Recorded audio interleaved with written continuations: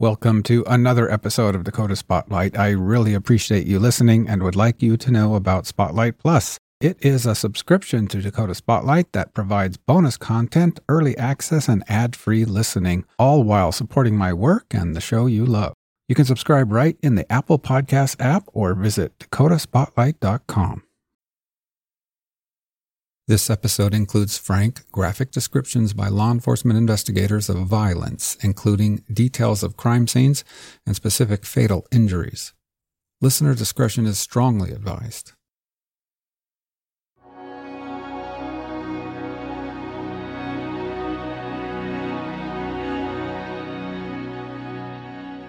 You're listening to Dakota Spotlight. My name is James Wallner.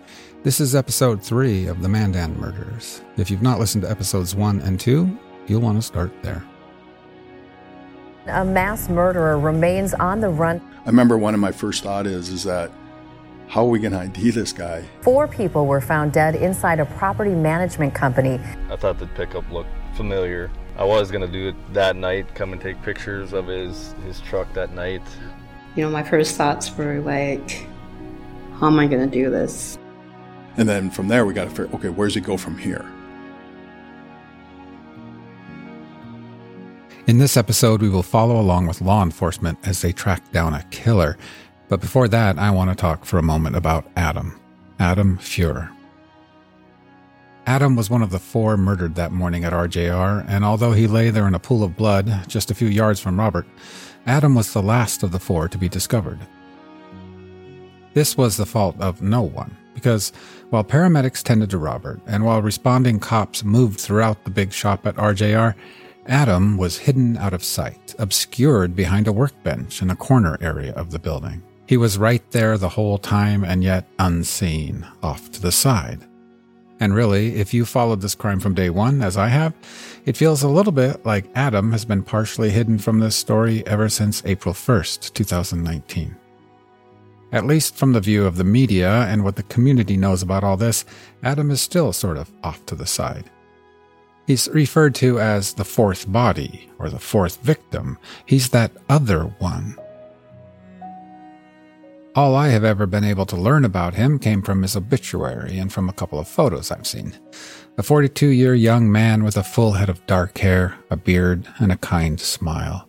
The kind of guy that wears jeans and sweatshirts, like camping and fishing, working on cars, and drinking a cold beer. I don't feel Adam was purposely overlooked by the media exactly. He's just been a little elusive to us. It's just been somehow, how should I say this? Easier, maybe, to get a grip on and wrap up the words and lives of Robert and Bill and Lois. They sort of roll off the tongue and pen and page somehow. While Adam is the other one, they are Robert Faulkner, co-owner of RJR. They are Bill and Lois, or the Cobbs. The young man named Adam, his part, his personality, and his life, it's a bit more difficult. And it turns out it just might be that Adam would have wanted it to be this way. Difficult to pry into who he was. Adam was a private person. I learned this yesterday when I finally had the opportunity to meet his widow, Melissa.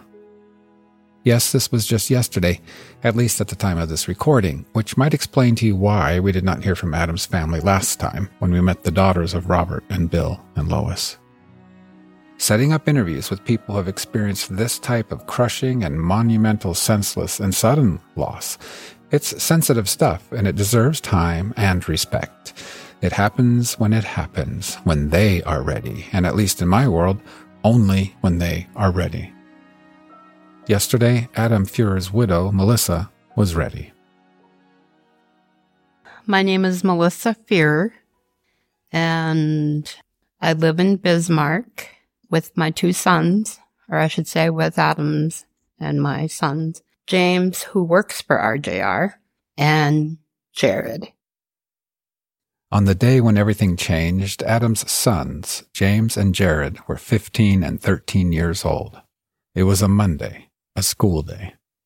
I had just dropped them off at school and went back to my usual route is the route here on Memorial Highway. And like for so many others on that morning, the day started to change when her phone rang. It was my mother-in-law. And she asked me the question. She goes, have you heard from Adam? And I said, as a matter of fact, no, I haven't. And because I had tried to call him that morning or whatever, because there was something I wanted to ask him. And he never called back, and that's just kind of unusual for him not to answer. She goes, something's happened at RJR, but I don't know what yet. And I was like, well, I'm going to be on my way over that way. And we went over there, and of course, they had that all blocked off. I was just beside myself. I had talked to my sister-in-law, Natasha, and she had left work or whatever, and she had headed down there. And then she called me, and she goes, nobody's talking. Nobody can say anything. And I didn't want to leave there until somebody actually talked to me. That was my mindset at that time. I felt like nobody was saying anything to me, and now I understand they couldn't say anything, until they were done with their investigation. Like everyone else, Melissa and her mother-in-law waited and waited and waited. My mother-in-law made me leave to go get something to eat. I says, I'm not hungry. She's like, you're going to eat something, even if it's just a bite of something. And I was like, okay. And so we went, and I just had that feeling in the pit of my stomach. I was like I said, because we still, couldn't get a hold of him. At some point, just like the other families, Melissa was asked to come down to Mandan PD. They were ready to tell them something. And I called my sister-in-law, and I says, you need to come down here. I says, you need to, even if you don't want to, I says, you need to come down here. And I have my son, Jared, with me. And we sat, locked myself in the bathroom. I was like, I didn't even want to deal with anybody. I was so I didn't know my mind was racing. I didn't, it's like all kinds of things were going through my mind. James wanted to go home. He just knew himself, I think. He just knew. And so Jared came with me to the police station, and then they came in, and they said that they identified who was, when they said Adam, I looked over at my son, and his face was so just pale white. My first thoughts were how am I going to do this? We will be hearing again from Melissa in later episodes when we learn more about who Adam was, at least as much as we're able to learn about him. Because as I said, maybe there's some other reason that Adam is a bit on our periphery. He has been an elusive character for me, and now, as I start to learn more about him, finally, I'm starting to get the sense that maybe Adam would have gotten a kick out of this, my quest to get to know him. Maybe Adam, like me, was an outsider looking in, a private person watching from the corners and from the fringes. Suddenly, it seems entirely possible that this is the way things are sort of supposed to be. Adam being elusive and a little bit mysterious. For those of you familiar with the movie To Kill a Mockingbird, Scout and Atticus were probably right. It might not be the kindest thing in the world to shine an intense spotlight down on people like Boo Radley, or in this case, Adam Fuhrer. Maybe, for the most part, we should leave them be.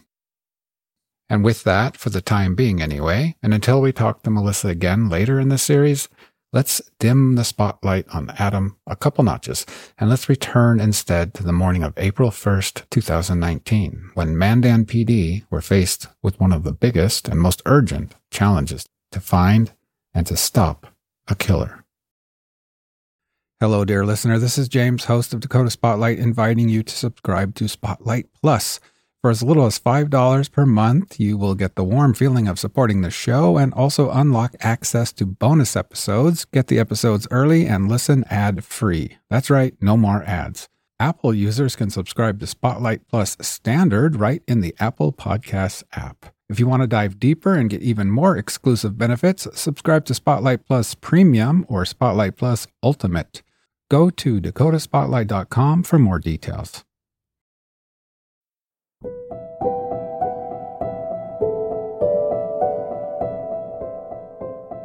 The shock of the quadruple murders in Mandan on April 1st, 2019 held a paralyzing grip over the city.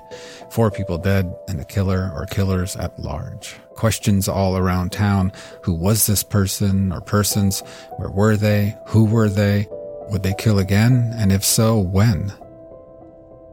And while that fear lingered and hovered all around the city, perhaps those in town who carried the heaviest dose of anxiety those first few days were the people assigned to keep us safe in the first place, law enforcement. I was really worried about that. Every time I went home, I'm just thinking, we don't know who this guy is. He's still out in the public, somewhere. I was stressing over that. This is Captain Pat Haug again of the Mandan Police Department. We heard from him in episode 2. In 2019, he was a lieutenant and one of the first investigators to respond. And it wasn't something anyone could be fully prepared for. I have been on a lot of death investigations throughout my career, but nothing like this. Lieutenant Haug and his team needed to find the person or persons responsible for this horrific act. And to do so, they were about to embark on perhaps one of the oldest investigatory methods known. It goes by many names and it's been around forever. Most often, it is described as following the trail, connecting the dots, following the lead, tracking. As the famous fictional character Sherlock Holmes might have said over 100 years ago, it is an elementary idea, pure logic. The logic goes like this. Whoever did this, they were here, inside RJR. They were here, they did all this, and then they left. What we need to do is to find them, and to find them, we need to follow whatever trail they may have left behind. In Lieutenant Haug's case, he wouldn't do it exactly like Sherlock Holmes, not with bloodhounds or a magnifying glass. In 2019, the tool he would use was video, security cameras, and surveillance video. And he didn't have to go at it alone. He got help, a lot of help, from the North Dakota Bureau of Criminal Investigations, or BCI. In fact, before it was said and done, at least 8 BCI agents were on the scene at RJR that day. They brought in a supervisory agent from Jamestown. That would have been Arnie Rummel. Joe Ahrens was the lead investigator for the Bureau of Criminal Investigation. The Bureau is able to do things that I can't do for my department. One is I can't assign an investigator to one case for a year or 2 years straight and not give them any other cases. I don't have that many investigators. You know, I had 5 investigators plus myself. That's a heavy burden on a small department. Where BCI was able to let Joe Ahrens just run with this case. That helps bring some calm, I guess, to the initial chaos that you see. My first initial thought when I got the call from the chief agent was, well, with 4 people dead in one building like that, carbon monoxide. This is Joe Ahrens, who was the lead BCI investigator on the case. Once Agent Ahrens arrived, Pat Haug gave him a walkthrough of RJR. They didn't have a search warrant quite yet, but Jackie Faulkner, Robert's wife, who was outside in the parking lot, had given them permission to go into the building again. We got there and walked into the building with Pat Haug right off to the left when I walked in the shop. We had walked in through the shop. Robert Faulkner was lying deceased on the floor. And really the first thing that caught my eye was that there was a yellow substance all over the floor, which just, I'm not used to seeing that, which then was later just explained to be broken eggs, because Robert brought in eggs for his coworkers. Robert raised chickens and then brought eggs in on Monday mornings. Robert had a lot of blood around him. There was some other debris laying there. There was a clipboard, looked like some spilled coffee on the floor. Blood on his chest. He was lying face up, so blood on the front of his body. On his face, there was a substantial amount of blood. And then we walked over. So from there, you couldn't see Adam, even though he was also deceased in the shop, but he was behind a workbench. So from there, you couldn't see him. So Pat walked us over to where Adam Fuhr was laying on the floor, and Adam was also lying face up. Adam had a substantial pool of blood, and he also had blood that had kind of coagulated already on his chin. When you've seen that before, you know that he was more than likely lying face down in that pool of blood, had been rolled over. At this point, we hadn't examined any of the bodies, so we couldn't tell you what kind of injuries they had. They explained then that there's 2 more deceased in the office area. We walked in to the office that is shared by Robert Faulkner and William Cobb, and William was laying face up also. His shirt was opened up so we could see that he had numerous stab wounds. His whole chest was covered in stab wounds. Noticed a chair lying that had been tipped over that was sitting near his body, and a fire extinguisher lying on the floor, and a cap. We didn't know the extent of all of his injuries, other than obviously a lot on his chest. Walked out of that office, and just off of that office is 2 bathrooms, and one of the bathrooms, Lois was lying on the floor, face up also, partially in the bathroom, partially out into an office area that had some cubicles. Walked over there. There was a lot of blood in the bathroom, and there's a floor drain in the bathroom too. There was blood that had been running from her body to the floor. There was also some decent pooling of blood outside of the office, or outside, not the office, the bathroom, where it appeared that Lois had obviously been bleeding substantially too before she got into the bathroom. Her glasses were lying outside of the bathroom, her eyeglasses. And you could see immediately when you looked at Lois, at the extent that there were some deep cuts on the sides of her neck. Cause you could see those very clearly.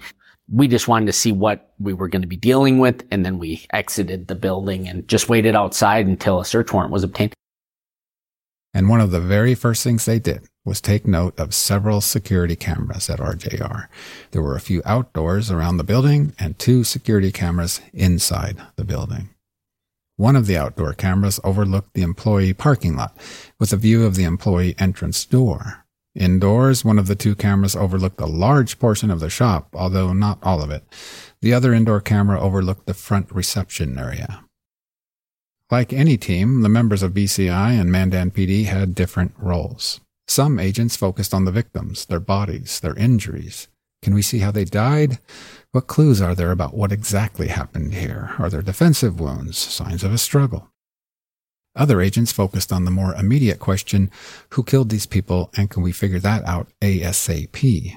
And they didn't waste any time. That very morning, right there at RJR, as soon as they had the search warrant in hand, they began viewing RJR's security video.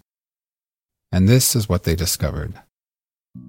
At 6:30 a.m., Bill and Lois Cobb are seen arriving at work. They're captured on the outdoor video camera facing the parking lot. There they stand together near the employee side door. They're sharing a cigarette. Lois wears dark pants and a dark sweatshirt, and Bill Cobb, blue jeans, a maroon-colored sweatshirt, and a baseball cap. The camera is mounted quite high on the building, looking down. In the video, the building is seen on the left, the parking lot in the middle, and to the right, out in the darkness beyond, can be seen a row of trees. The BCI agents watch as Bill Cobb walks out of view of the parking lot camera, while Lois stays put and continues to smoke her cigarette. Bill is on his way to enter the building through the front entrance, where he's soon captured on the indoor video camera in the front reception area. So Bill enters, locks the front door behind him, because after all, it's not time to open the business to the public yet. Then Bill walks out of the picture into the office area, where assumingly he is turning on all the lights in the office and in the shop.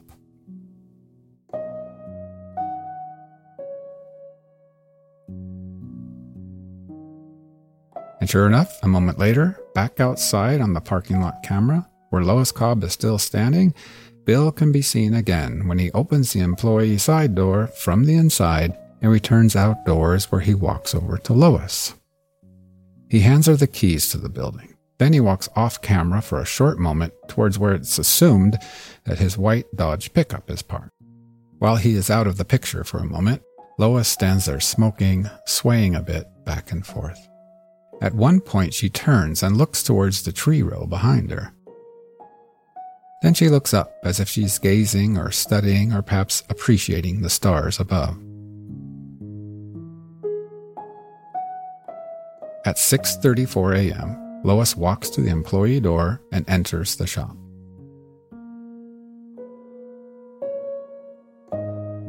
Just a second later, Bill Cobb re-enters the video, and he too enters the building. Due to the placement of these indoor cameras at RJR, these are the last images of Bill and Lois.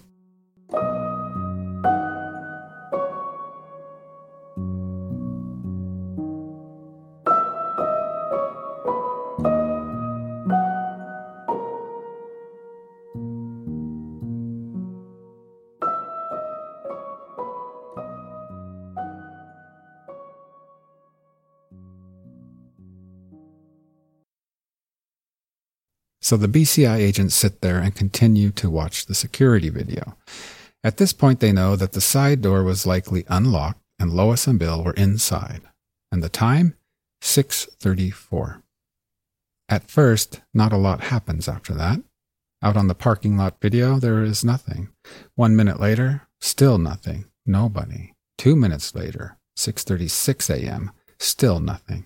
6:37, 6:38, 39, 40, 6:41 a.m., 7 minutes after the Cobbs had walked inside. Still nothing. And then it happens. At 6:42 on the video, the BCI agents jump to attention. This is the moment when Bill and Lois Cobb are no longer alone, no longer the only people on the grounds at RJR Maintenance and Management in Mandan. Coming from the direction of that row of trees back there in the dark appears a person walking towards the employee door. They are wearing dark shoes, dark pants, dark gloves, and a bright or blaze orange-colored hooded sweatshirt, the color of orange that hunters wear. And aside from some narrow slits for his eyes, he's covered up his head completely with a matching blaze orange ski mask. Here is Mandan's Pat Haug again. I remember one of my first thoughts is that, how are we going to ID this guy? He's fully covered.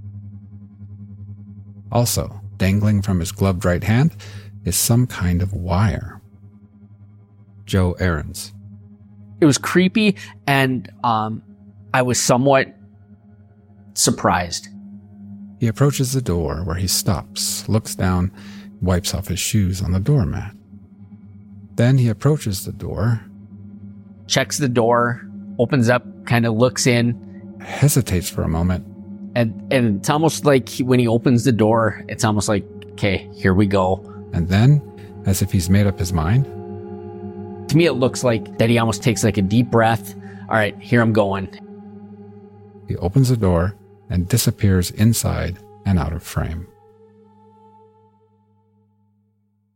Actually, in my mind, I had believed that when we were processing that scene, one of the things I had always thought, and I told everyone, I said, leave the video alone. When our agent from Williston gets here, he'll deal with it, so let's just leave it. But my feeling was the whole time is that once he gets here and he pulls up this video and shows us what we're looking for, we're going to know who did this, because it's either going to be an employee, an ex-employee, or a family member to one of these.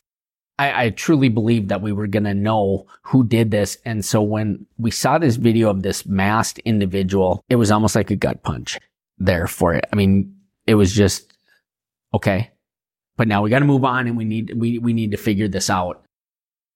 Pat Haug again. So we obviously saw the individual come into the building, but there was some stuff we didn't see. In fact, ultimately there was a lot they didn't see. Due to the placement of the two interior cameras, none of the four slayings were captured on video. That one camera in the shop faced the far end in the opposite direction from where Robert and Adam were slain, and because of its positioning, the employee side door entrance was out of view. What they did see was this. A full 5 minutes after the man in orange entered the building, He exited again. He's seen in the parking lot, and he heads off-screen towards the area where the Cobb's Dodge pickup would have been. The time is 6:46.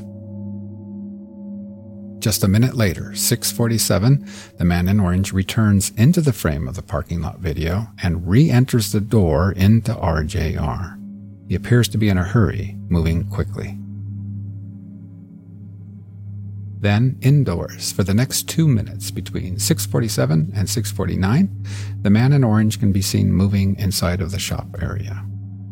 Moments later, he's seen walking from left to right between a row of vehicles, as if he has circled the entire perimeter of the shop.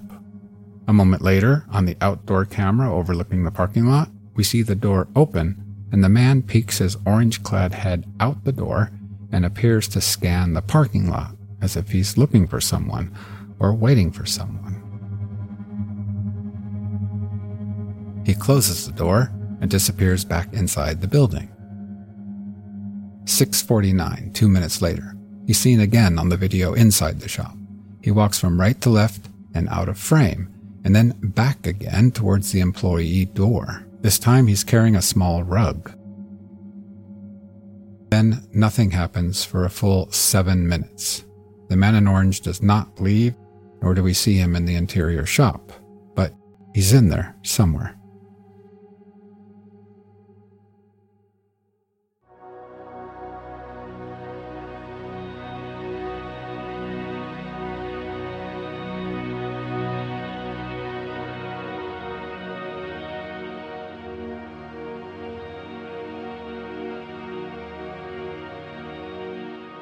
At 6:56, an RJR vehicle appears pulling into the lot.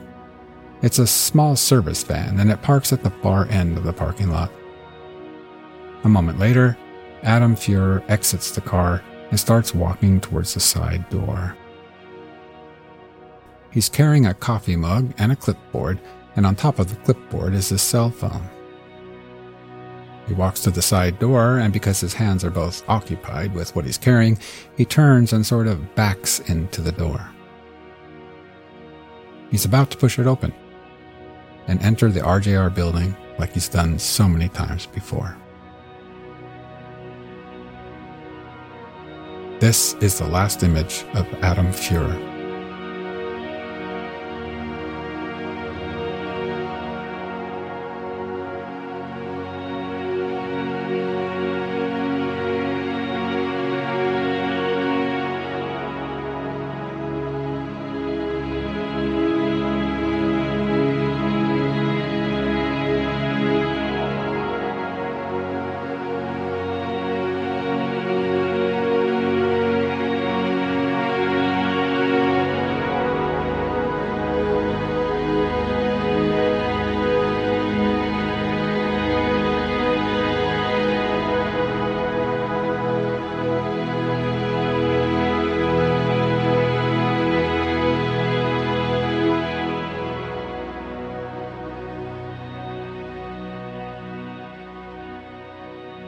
"4 minutes after Adam went inside, another vehicle enters the parking lot. Robert Faulkner, pulling in a dark pickup truck. He exits the truck. He's holding a coffee mug in one hand and a plastic bag in the other. He's wearing blue jeans, a maroon-colored RJR sweatshirt, and a baseball hat with sunglasses resting on the visor. He walks up to the door, grabs the door handle, and steps inside the building he owns, RJR. This is the last image of Robert Faulkner.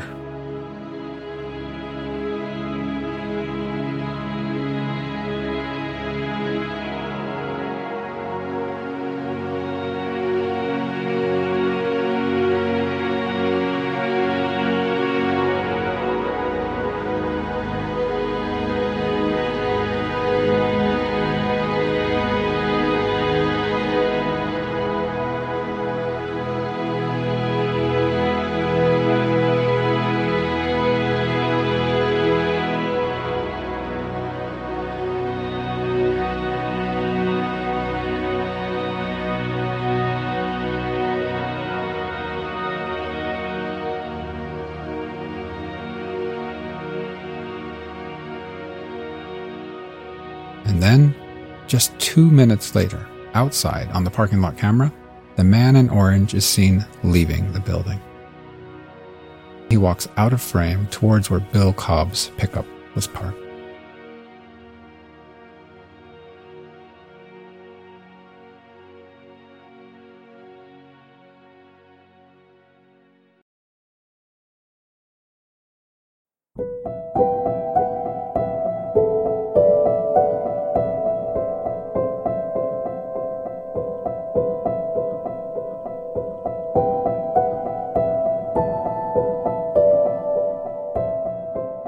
By midday, the investigation was in full swing, with a search warrant in hand, several BCI agents, Mandan PD, and others on the job. While some worked indoors on the forensics and examining the bodies and the building, others were tasked with tracking the suspect, that masked man in orange. Here is lead BCI agent Joe Ahrens again. Partially because we kind of had a good starting point for that, for trying to track our suspect, because we know our suspect took Bill Cobb's pickup and drove it to Indigo Signs on the Strip. So we know that from there, our suspect, that's a good starting point. So during all of this, an employee from McDonald's, which is down the road, probably 3/4 of a mile, notifies law enforcement that one of their employees had observed something suspicious. So they sent 2 patrol officers over to McDonald's to talk to the employee. In fact, the 2 officers were John Henry and Garrett Stepp. And if you recognize those names, it's because Henry and Stepp were 2 of 3 patrolmen who responded to RJR that morning. Officer Henry discovered the Cobbs in the office area and Adam Fuhrer. Yes, by mid-morning, these patrolmen were back out on patrol. Apparently, that is the life of a patrolman. It doesn't matter if you just witnessed the most horrific mass murder of your law enforcement career. You need to get back out there and write speeding tickets or respond to everyday calls. Or in this case, drive up to McDonald's to talk to an employee named Angela Davis. And that is exactly what they did. Angela's job duties at McDonald's included running food out to the drive-thru customers who had to wait for an order. After one of these runs that morning, she took her break and stayed outside to smoke a cigarette. Then, from the direction of a neighboring business named Big O Tires, she watched as a man in dark clothing walked towards McDonald's. When he arrived, he didn't go inside for breakfast or coffee. He didn't go inside at all. Instead, he walked to a pickup truck already parked there. And what jumped out to Angela most? This guy was wearing a ski mask. Here is John Henry again, who was a patrolman at the time. That call was actually holding once we went back to patrol. So Officer Stepp and I went to McDonald's talking to the management there and the lady who actually saw it. Here is Mandan's Pat Haug again. She describes something similar, as far as wearing a ski mask and stuff, and that it was kind of a warmer morning. She explained that a male was wearing some just odd clothing. It just kind of sticks out to her. And we still haven't completely identified that this is our suspect yet, but it's obviously, it piques your curiosity of timing and all that stuff. Joe Ahrens. She says, hey, I saw a guy wearing a mask come walking through the parking lot, get into a white pickup. Male went to the truck, put something in the back seat, and then drove away. And there was something else that made Angela Davis suspicious of this masked man. When he drove away, she noticed that his license plate number was completely obscured by snow on his rear bumper. But it hadn't snowed for quite a while, and it just seemed odd to her. Eventually, we have agents and investigators from Mandan PD start going along collecting video from different locations on Memorial Highway.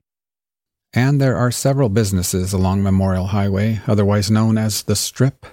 Agents and officers hit them all. They went to Midway Lane's bowling alley, which is within sight of Indigo Signs and RJR.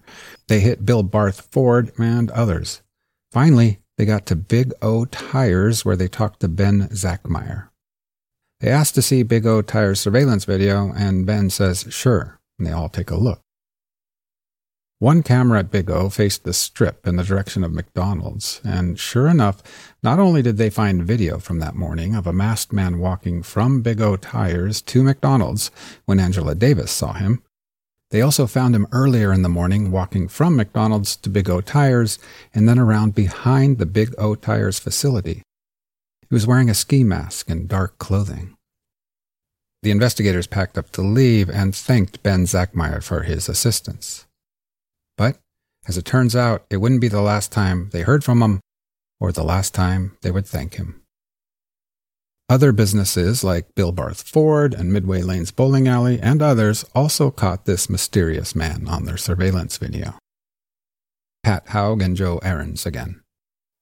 As we get more and more video, we realize that he walks down Memorial. So now what we've done is now we've gone from RJR to Indigo to McDonald's.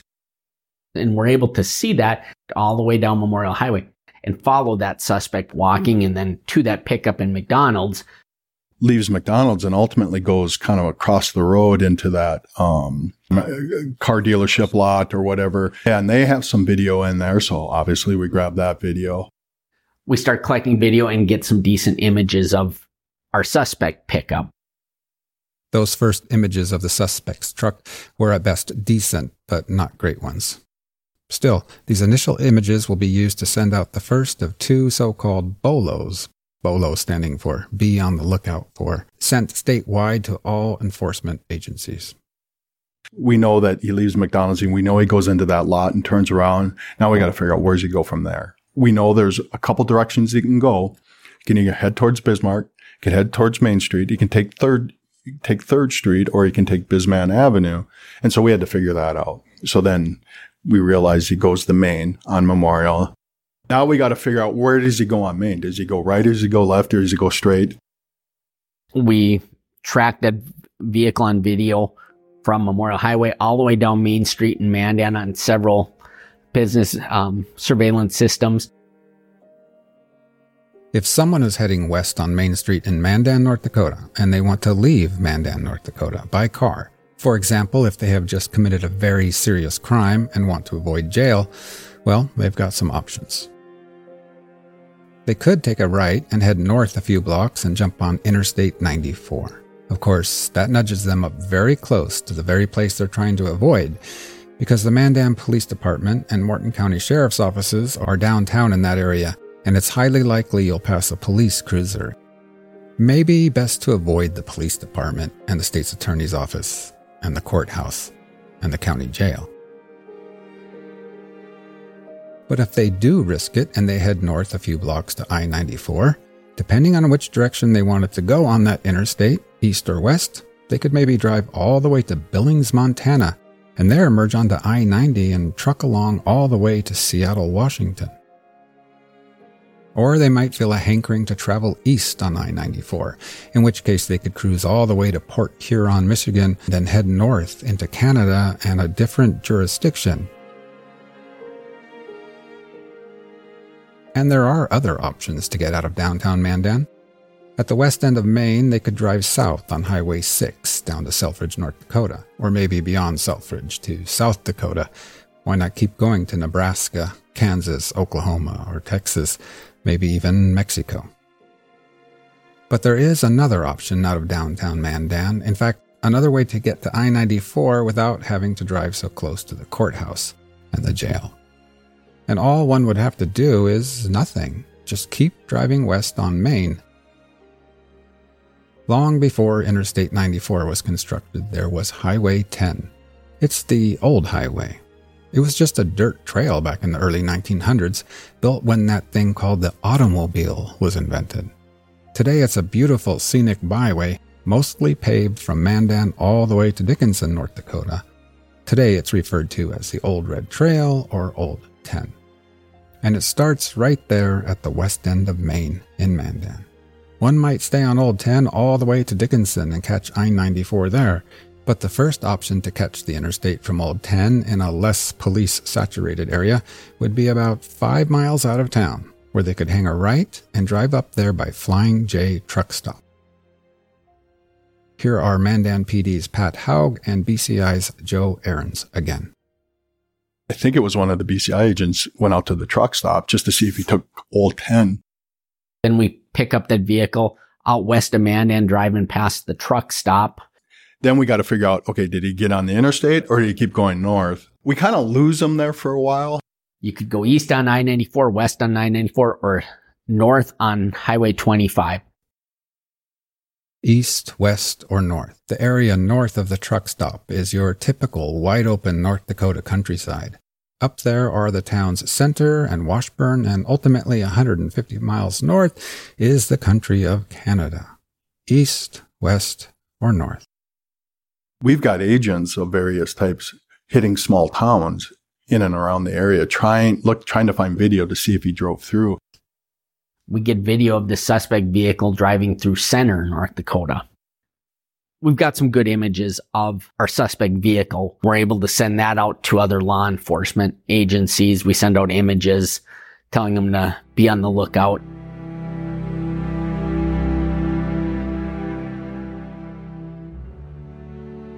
Mandan PD put out a second bolo with the photo of the pickup passing through Center, North Dakota.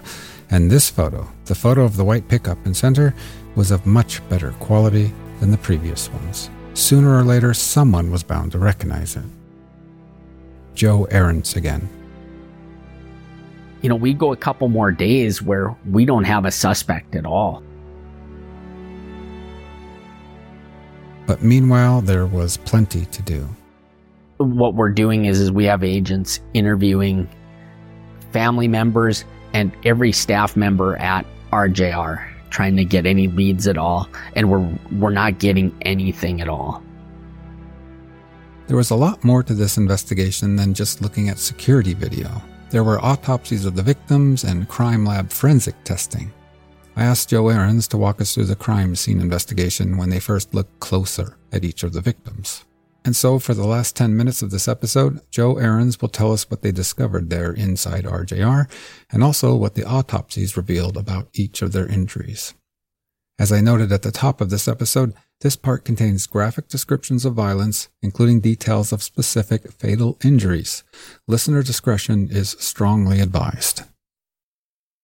A scene that size, you gotta have a system to what you're doing. And so we broke it up into areas, so it was basically we would go to one body, process the area around that body, then move from that body to the next body. But also during that time, we also know that whoever our suspect is that did this had to get from one person to the next. So we're also processing that area in between the two bodies for any evidence.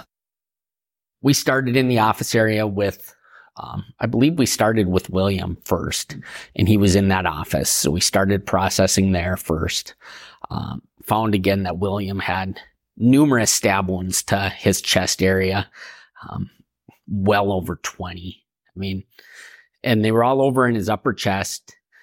As we were looking closer, there was a baseball type cap lying on the floor next to him. And one of our agents had looked at that and noticed a small hole in the side of the cap. And I remember him saying to me, this looks like he was like a bullet hole in the side of this hat.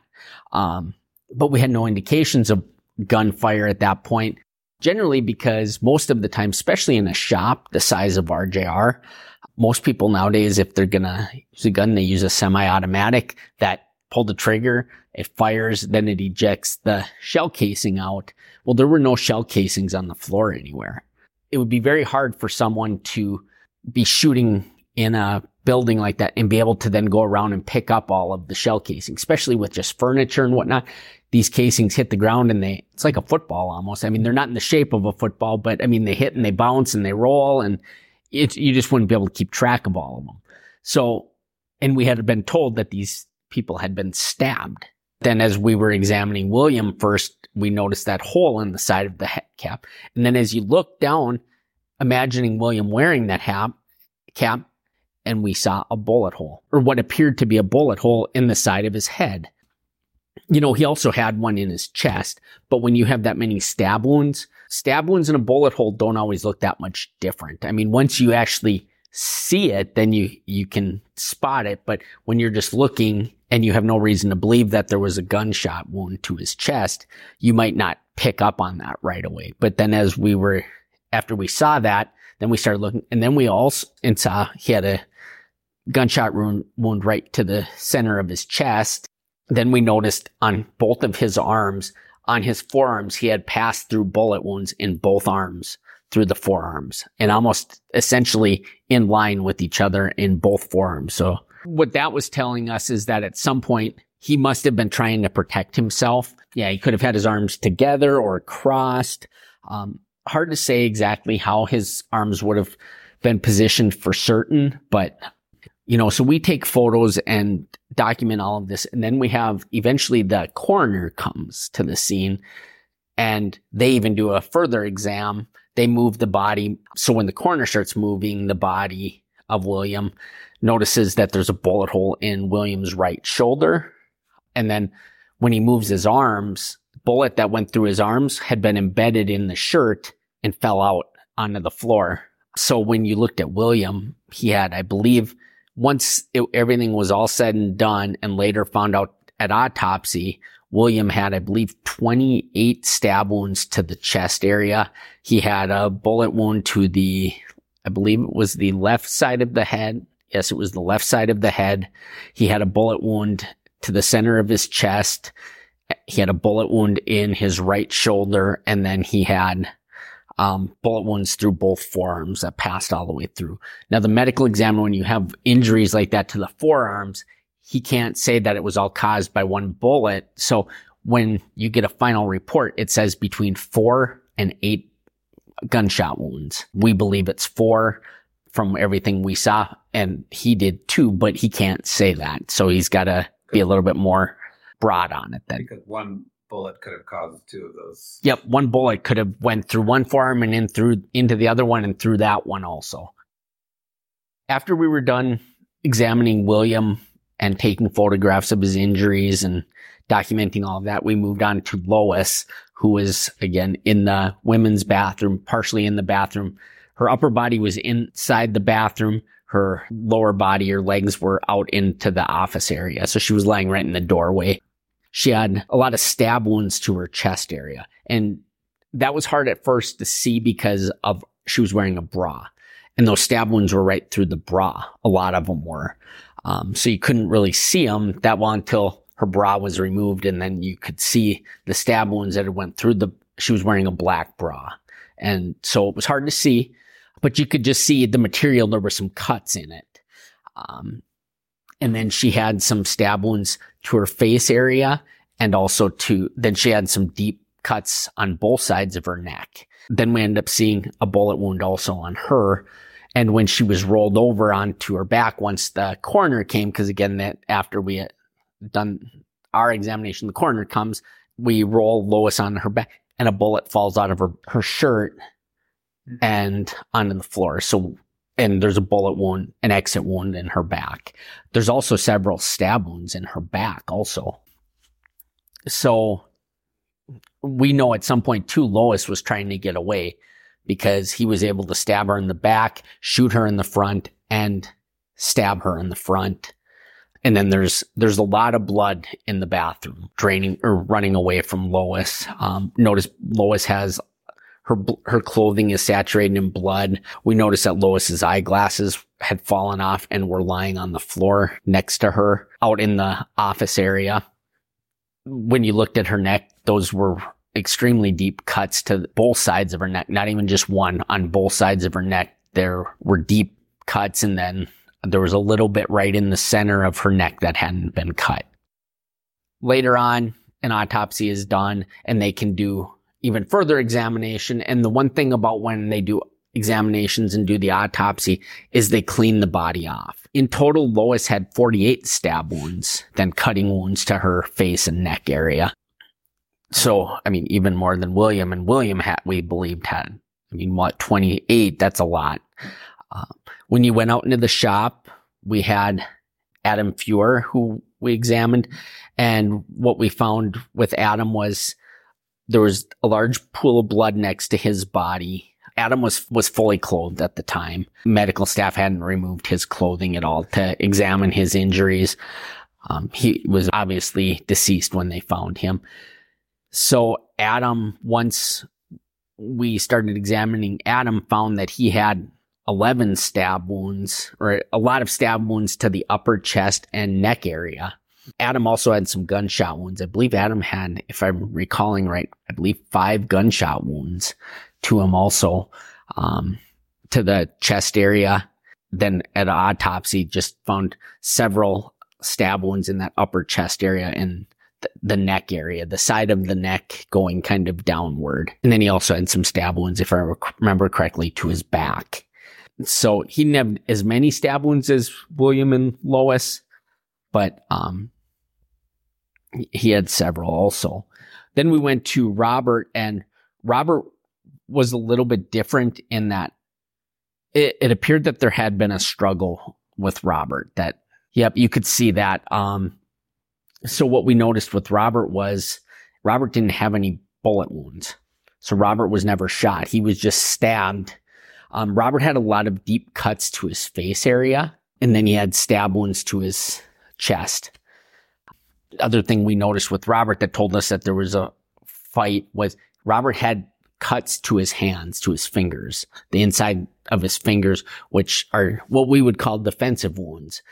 Robert is grabbing or using his hands to block the knife attack or grabbing at the knife, and it's cutting his hands too at the same time.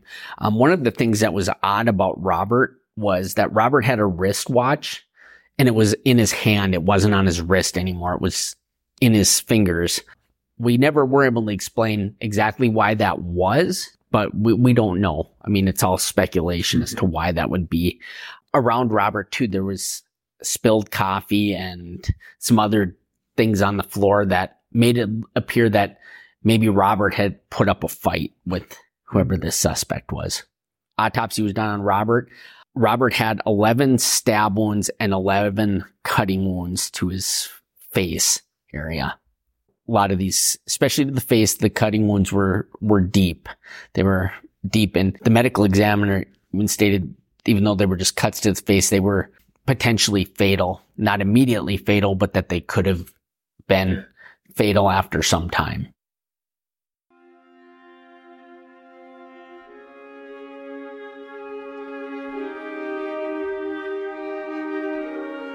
Still yet to come in future episodes of the Mandan Murders. Talking to him when I was at his chiropractor business, he always said he wasn't a morning person, so I did it right away in the morning thinking he wasn't going to be up. At which point, Robert came up, we stood on his steps and spoke to him.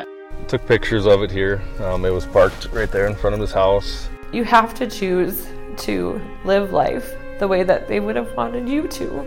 My mom's side of the bed, she had like her pajamas like nicely folded and put on her nightstand, and then like my dad's side just had like his pajamas on the floor and like his water from the night before, and like look out the window, Adam's here. And then it's like, and then it was time to pick on his sister. And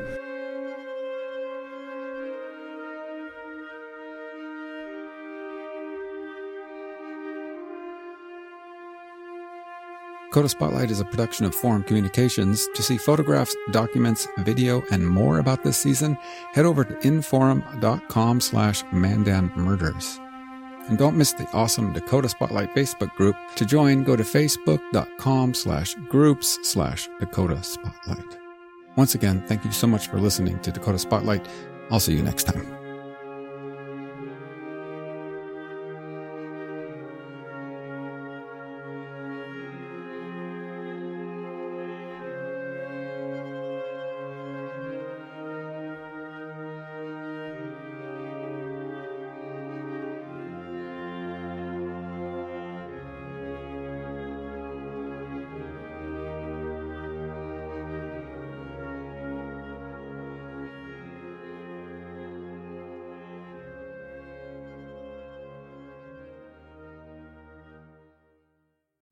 Thank you so much for listening. To support my work, get early access, listen ad-free, and much more, please consider subscribing to Spotlight Plus. Apple users can even subscribe right in the Apple Podcasts app.